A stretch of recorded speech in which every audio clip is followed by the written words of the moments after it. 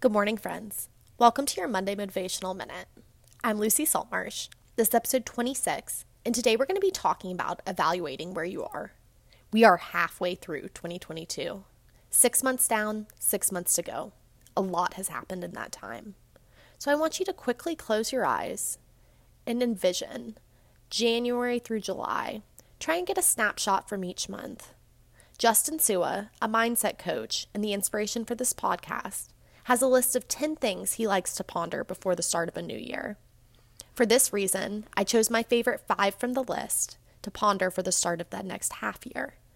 Take a minute, grab a sheet of paper, and jot these down. 1. How am I different than the person I was in January? 2.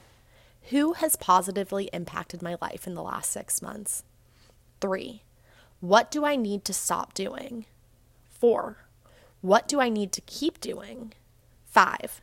What's one small thing I can do to get 1% better each day?